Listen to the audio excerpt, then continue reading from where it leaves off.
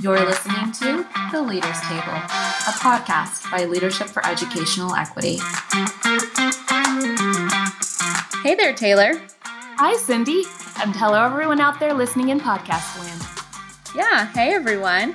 Taylor, how's your week going so far? Well, it's going. I've actually been looking forward to this, though, because I'm in need of a bit of inspiration. Totally with you. Well, today you are in luck because for today's interview at the Leaders Table, Jason is sitting down with Arizona State Representative and proudly member Daniel Hernandez. Oh, I definitely know him. Oh, yeah? Yeah. His career got quite the start during his internship with Gabby Giffords, which led to him joining the school board at age 21, a book deal, and now he's got a seat in the state assembly representing Legislative District 2 in Arizona. That's right. And isn't his sister a state rep too?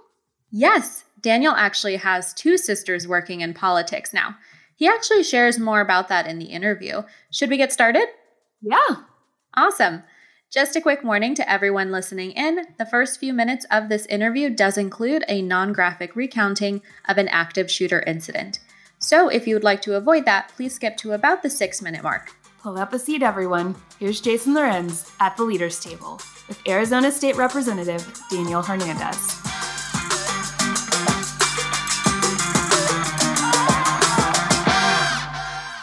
Daniel, welcome to the Leaders Table. Thanks so much for having me. I'm excited to be here. I want to start where so much of the nation got to know you. Mm-hmm. So January 8th of 2011, you have been lauded as a hero, as someone who did some really hard stuff and supported a leader who would suffer a lot on that day. Can you tell us a little bit about what you experienced that day? Yeah. So before I tell you what happened on January 8th, I think it's important for folks to understand that I was 20 years old at the time. I was working as an intern in the office of Congresswoman Gabby Giffords in Tucson, Arizona. And I was on the third day of the internship. A gentleman named Gabe Zimmerman, who was the community outreach director, came to me and he said, "Hey, Gabby's coming in and would like to do an event to get to talk to people about whatever's on their mind. Would you be free on Saturday morning?" So I agreed to come. It was called Congress on Your Corner. And one of the things that she was really fond of, and still is talking to people one-on-one. So this event was going to be held in front of a grocery store, literally on the sidewalk in front of a Safeway in Tucson. But my job was to sign people in. So as people would sign in, we would make sure that we got an understanding of what their problem was, if they had a concern or a problem with a federal agency, or were they just coming to say hello, get to meet her. And the big thing that she was always very, I think, stressing to us is it was important to make sure that everybody felt included and respected. So whether they were 9 years old or 90, that they all understood that her office and that she were glad that they were willing to come and spend part of their day with her, even if it was to come and yell at her or to ask questions about a federal agency. So I was there working as an intern, signing folks in. 10 minutes into the event is when a gunman came in. He opened fire with a semi-automatic Glock that was 9mm, and in less than 10 seconds fired 30 rounds and shot 13 people who survived and who were injured in very horrific ways, including Gabby, who was shot in the head, and killed 6 others, including a 9-year-old girl who was born on September 11th, who was there to ask a question about space because she was interested in either being an astronaut or a congresswoman and hadn't decided. There was a federal judge who was killed, and Gabe Zimmerman, my boss at the office, were all folks who unfortunately didn't make it through. When the shooting started, I was about 40 feet away from the congresswoman, and my job was to sign people in. So I'm busy talking, getting a chance to know everybody. But when I was in high school, I was very lucky that I went to Sunnyside High School in Tucson, and I had trained as a nursing assistant and as a phlebotomist in high school. So I had some technical training, not very much, and certainly not trauma level training like what was needed on that day. But because of the training that I had as a high school student in healthcare, I was able to provide first aid for the first 9 minutes while we were waiting for Gabby to be taken to a hospital by the EMTs. So for the first 9 minutes while we were waiting for the scene to be cleared by the police and the sheriff's deputies, I was sitting with her waiting for EMTs to take over. So training as a phlebotomist and some early first aid. Yeah. doesn't really speak to where you find the courage to hold a hand while there's probably more blood than most people will see in their lives, and where you had to be afraid for your own life. Where did you find the courage to do what you did that day? So I think for me, the very first thing was because I had talked to every person who was in line. I knew that the most helpful thing I could do was not have a panic attack, not have an emotional reaction, but instead rely on the limited medical training that I had to provide first aid until others could come in with more training. I think it really stems from when I was 5 years old, sitting on the edge of my bed with my sisters on my Consuelo, and I was jumping up and down, and Alma, who was 2 years younger, so she was like 3, thought it'd be funny to kick me, so I fell backwards and I hit the back of my head on a metal filing cabinet, and I started bleeding everywhere, and my mom comes in and starts screaming that I'm going to go to the hospital, and hospitals were a really scary thing at the time because I'd only ever been when someone was dying.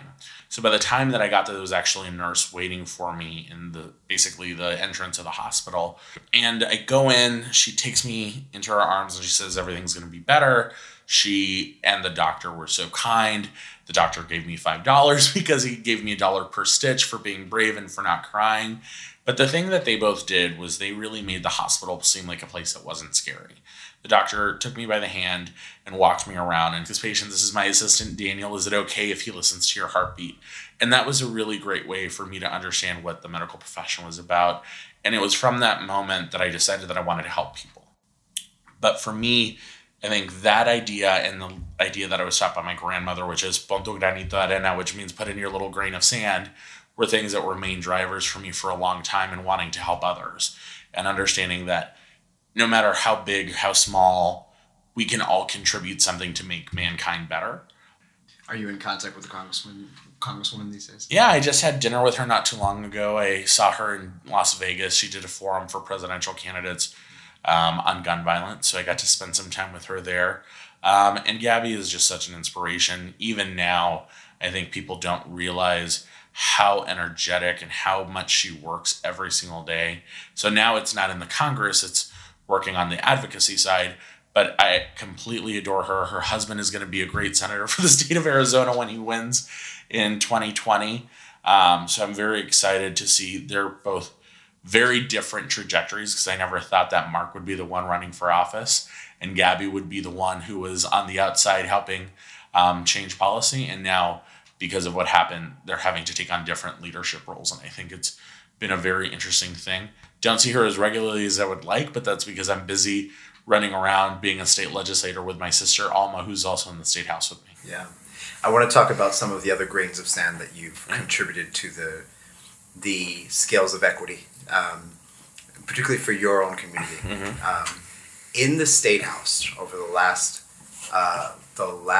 year, you've realized some legislative wins on behalf of kids and on behalf of the ideas of recognizing humanity. Could you talk a little bit about that?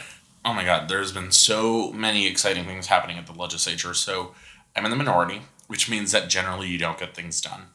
So for me, I have prioritized working with my Republican colleagues, building strong relationships, really for the work that I've always believed, which is making sure that we get as many resources to the kids that need them the most.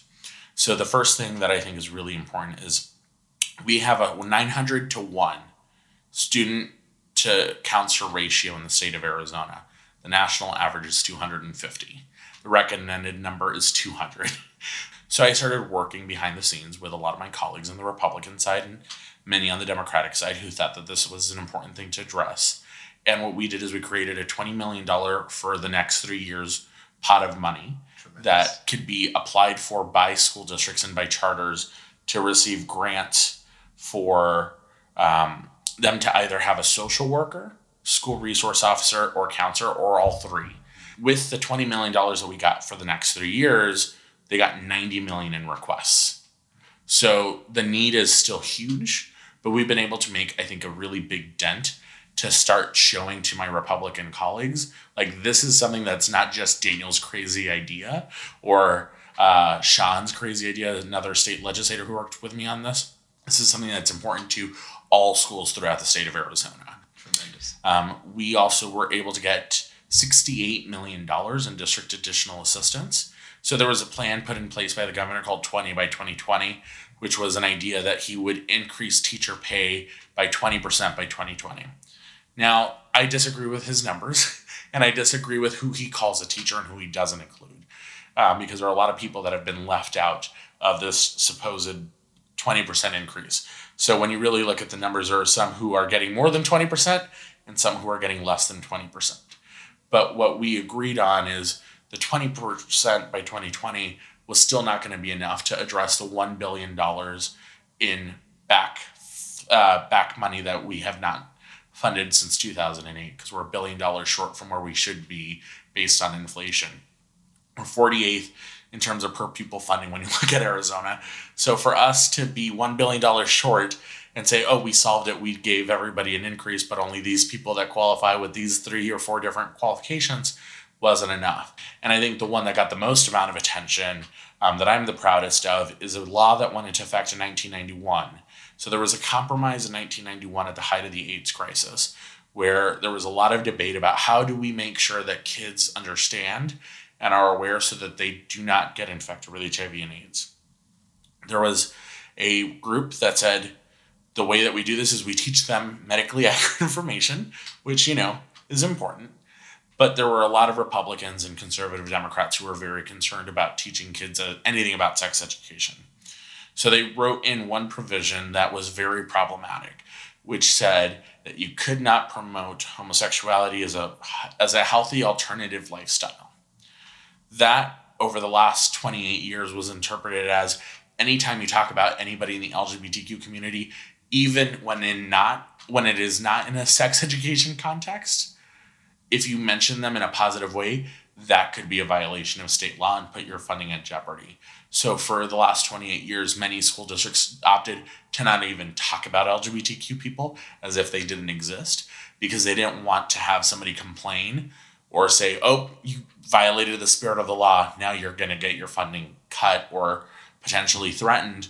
So for a long time, we had kids who were going to our public schools who were not told about Sylvia Rivera, Harvey Milk. Anybody in the LGBTQ community didn't understand.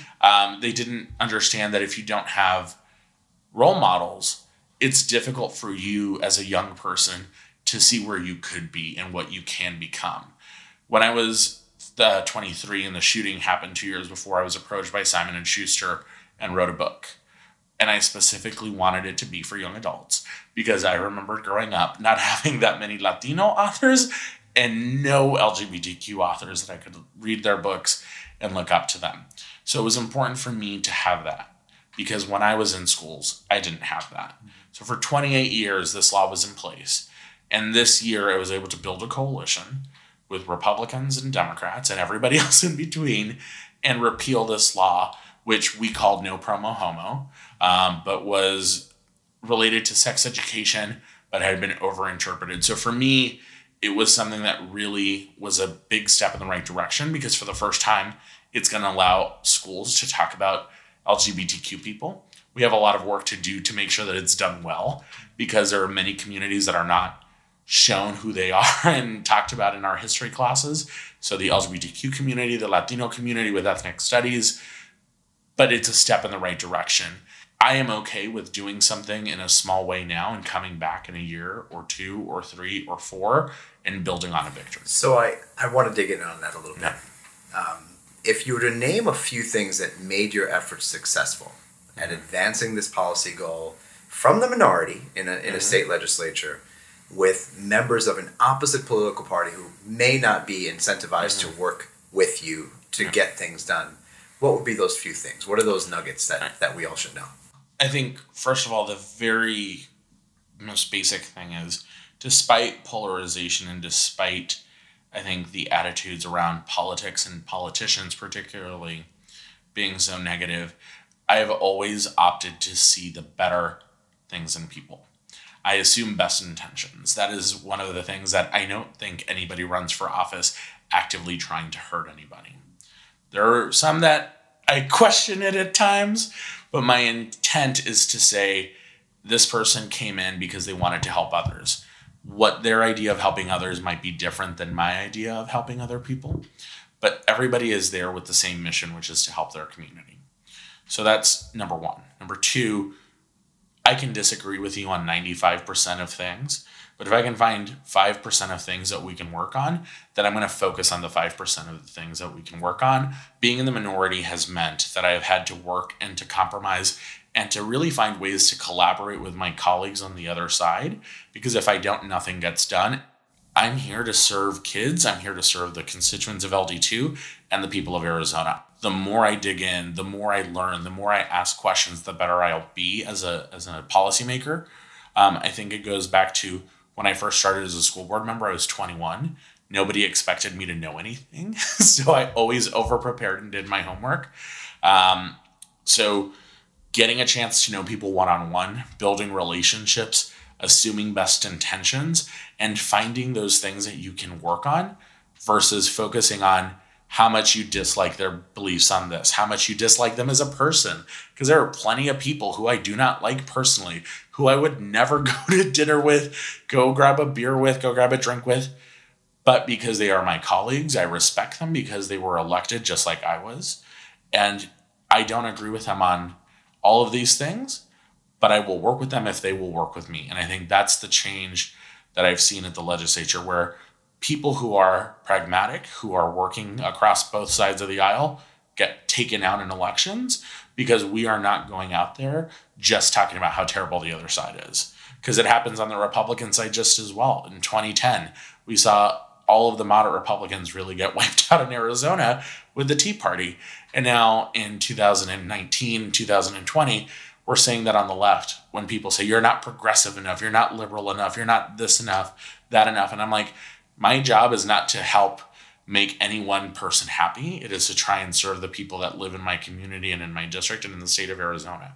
So I'm going to keep doing that, even if that means that sometimes my friends are mad at me and sometimes my enemies are mad at me, because if I'm getting people who are upset with me, I'm probably doing something right. You mentioned your sisters earlier, Alma and Consuelo.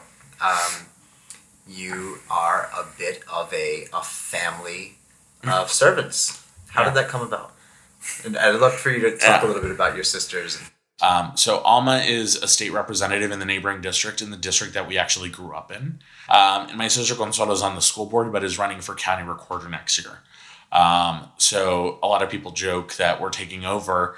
And the thing that I keep telling people is we're not taking over. We're just working hard, and we have all on our own merits been able to show to people that we have a lot of things to contribute. So they both had a ton of baggage because of me. So there wasn't that much help from my side as much as it was a hindrance, because people would look at them and they would assume that we were going to be the same kind of elected official. I'll teach them if they want to be taught, if they have questions, but I'm not going to impose myself or my views, because I've been doing this long enough to have plenty of people try and force me to do things. And I can't imagine having my brother or sister being in elected office telling me how to do things. 3 of us are in elected office now. So it's been a really awesome experience to have 2 sisters that are also in elected office, but it also causes some problems because now we all have our different competing priorities. Well, when you think about your many, many successes, I'm sure they teach you a lot, but I'd love it if you could reflect a bit on a failure. Mm-hmm. A failure that has taught you the most, and that for which you would not be as effective had it not occurred. So there are a lot of failures, and I think one of the things that I've often stressed to people is making mistakes is okay, and it's an important part of learning how to do your job better as an elected official. So I am not perfect. I've never said I'm perfect. I don't try and project the idea of perfection. But when I was 21 and I got elected to a school board, I was serving in a school board where I was in the minority because I was the youngest. I was somebody who thought that we needed to work more to change policies and to really do more to support students. There was a board that had been in place for almost 20 years. The board member who had served the longest was there almost 18, 19 years. We had board members who had 7 or 8 family members working in the district. So a lot of what they did was to be a very self-interested group who were more concerned with being an employment agency for their friends and their family. And for the first 2 years, year and a half, I was unwilling to kind of go against the grain because I knew that it would make me unpopular, and I wanted to try and work with these people. A year and a half into it, I realized there is no working with these people. There is no way that these people will change. I'm not here to change them. My job is here to represent the families and the students and the staff that work in Sunnyside. And if I don't call them out, they're going to go unchecked for another 15 or 20 years. So when I went from happy-go-lucky, like, yeah, sure, I'll support that, to, you know what, no, this is a problem and we can't keep doing this, I had a target that went on my back immediately. I suddenly became the least popular person on the board. So they tried to recall me in my first term as a school board member because I asked too many questions. They needed 1,300 signatures to get me on the ballot. They got about 80. I looked at the numbers, got together with a group of community members, including my sisters, and we said, we know elections. We know we can change this. We don't have to keep working in this system. So we took the very, I think, unusual step of filing for a recall against two out of the three board members that were problematic. It's a 5-person board. One was up for re-election the next year anyways. And we made the strategic decision that if we're going to recall people, let's recall the ones that have 4-year terms, not the one that has a 1-year term left. So at the age of 24, along with a very passionate group of community members, we mobilized and removed 2 out of the 3 board members. So I went from being in a 2-3 minority to being in a 4-1 majority, became the president of the board. But the mistake that I learned from the most was you sometimes have to make tough decisions and you have to be willing to be unpopular. Because if you don't do that, then people who have problems, who are corrupt, people who are not there because of the best interests of kids or the community, continue to have power. What's interesting is that you seem to have empowered in your Latino identity, empowered in your identity as a gay man, and bring that to your leadership. Who taught you that? Where did you get that from? It's a combination of, I think, having wonderful parents who are really hardworking, who have always supported us. So for me, I think I was very lucky to have supportive family, but also having a very great chosen family of friends who are basically family. And that's the number one thing that I tell people when they're running for office. Like, what does your support system look like? Because if it's just you against the world, it's going to be tough. Because if it's just you against the world, you are going to get beat down and beat up, and you are not going to be able to get up as quickly as if you had other people who are there to, lend you a hand and to help you get back up. I often ask on this podcast, what would you advise your 21-year-old self? What do you wish your 21-year-old self knew that would have made the following 10 years even more powerful?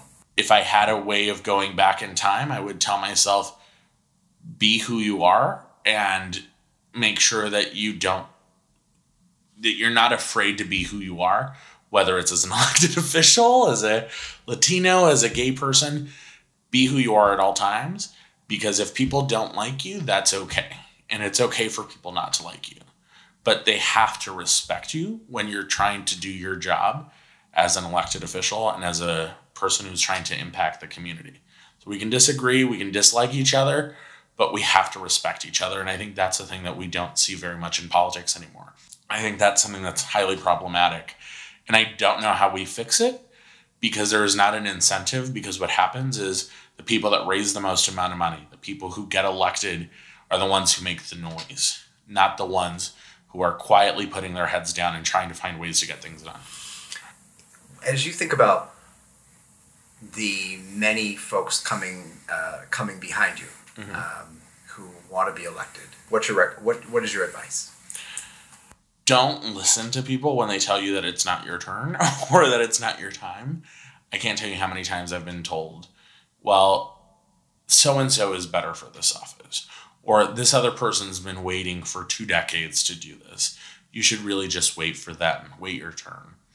Nobody is ever going to tap you on the shoulder and say, hey, you should do this. This is something where you have to believe that you are the best qualified. You have to believe that you are the most passionate, and that you are willing to put aside a ton of things, personal life, vacations, travel, the fun stuff, because you care deeply about what you're hoping to accomplish. It is a sacrifice, but the work that I've done to help kids in Sunnyside, to help the staff in Sunnyside, the work that I've done in LD2 to help the people of LD2 in the state of Arizona is a much bigger reward than anything that I would have gotten from the other stuff. So for me, it goes back to when I was 5 years old and wanting to help people and realizing when I got older that there were other ways to help people through public policy and through advocacy. So finding your passion and really letting that kind of lead you, because if you are not passionate about something, it's never going to go well. Many young people who are even considering bringing their leadership to politics, to civic leadership, are deterred by the money that they have to raise. What's your advice there? Unfortunately, money is important and it is helpful, but money is not the sole defining factor for people getting elected. They want to see you, they want to see your volunteers and your friends. Like, I can't tell you how many times I've had my dad call people and he says that he's my father. And we were like, oh, this is great. We love that he's calling. Best friend from college. These are the kinds of people that they want to hear from because they can talk about who you are and why you would be a good elected official.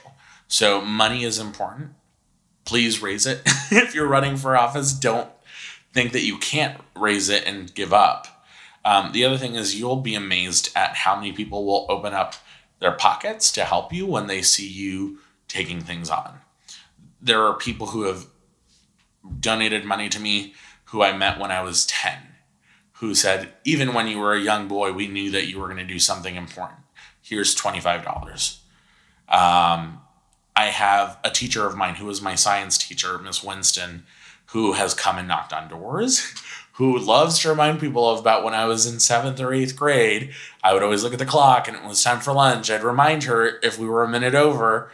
But it's those kinds of folks that are able to really testify to who you were and who you are and what you will be when you're elected. So I think making sure that you surround yourself with a great support system, raising as much as you can, but realizing that there are going to be people that come out of the woodworks to support you, even if you haven't talked to them in decades. Daniel, I know you were just in Washington for a little bit of time and on your way to Israel tomorrow. Thank you for taking time with us, for your generosity of time and insight. Happy to do it. Hopefully we'll be able to meet more Lee members. I always love meeting folks and always seeing people that I had no idea were Lee members are like, oh, you're a Lee member too. So it's always nice to connect with folks through Lee.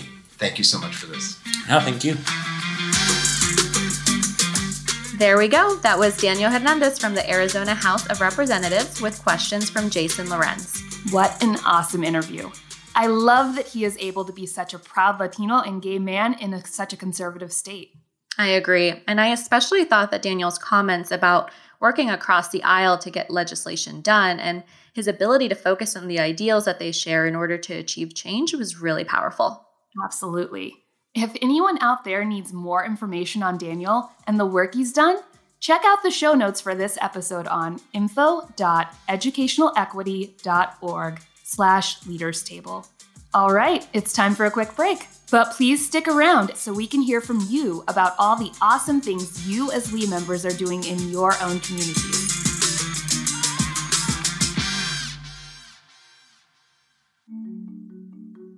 Hello, everyone. My name is Abba Fua, and I am a Policy and Advocacy Coordinator at Lee. I lead Lee's efforts to connect members with roles in advocacy, organizing, and policy. And one of the ways we connect members with impactful roles is through Lee's Job Board.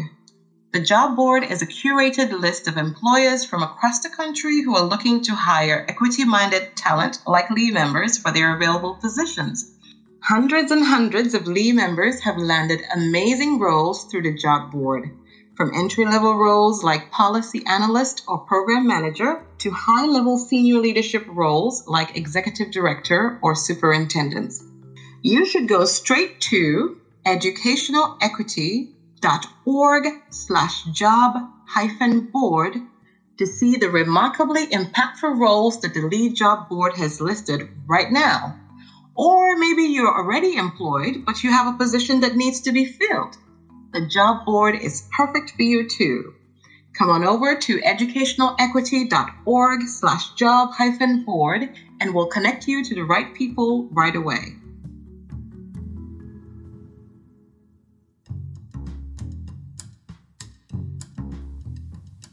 Hey there, listeners! Thank you so much for sticking around.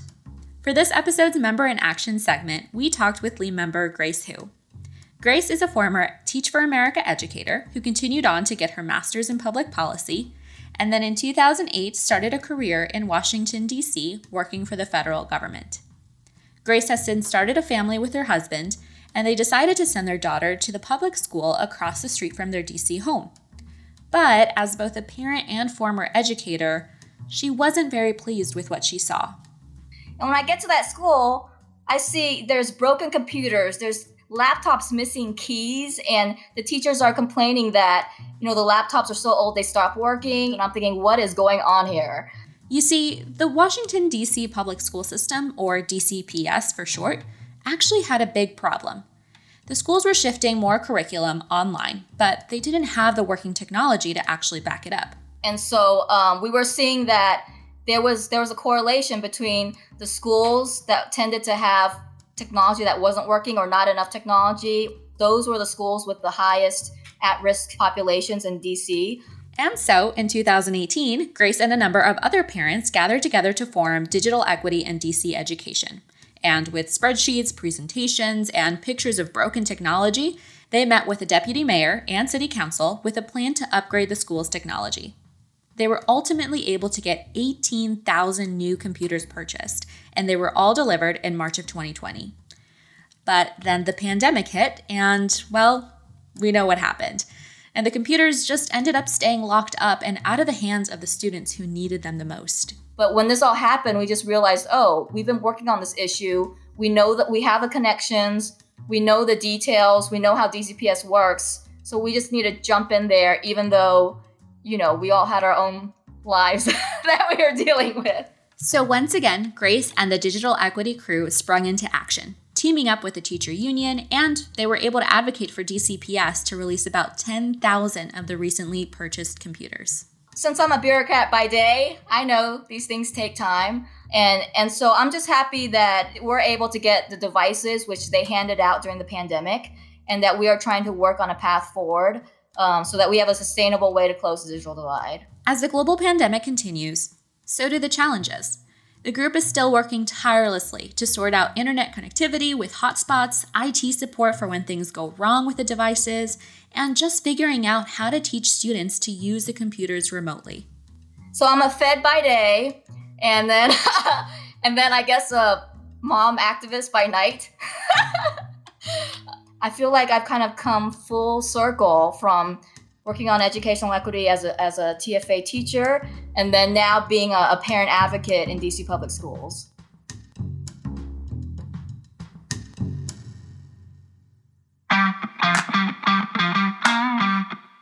That was Lee member Grace Hu from Washington, D.C. If you want to find out more about her or other Lee members who are making an impact, check out the episode's show notes at info.educationalequity.org/leaderstable. Thank you so much for listening to the show this week. You can subscribe on Spotify, Apple, or wherever you get your podcasts from. And while you're there, please give us a review. You can also write to us at leaderstable@educationalequity.org. Our show is hosted by Jason Lorenz, Taylor Stewart, and myself, Cindy Centeno. The episode is edited by Nolan Peters and produced by Graham Forden. I'm Cindy, and thanks again for pulling up a seat at the Leaders Table. Stay safe, be well, until next time.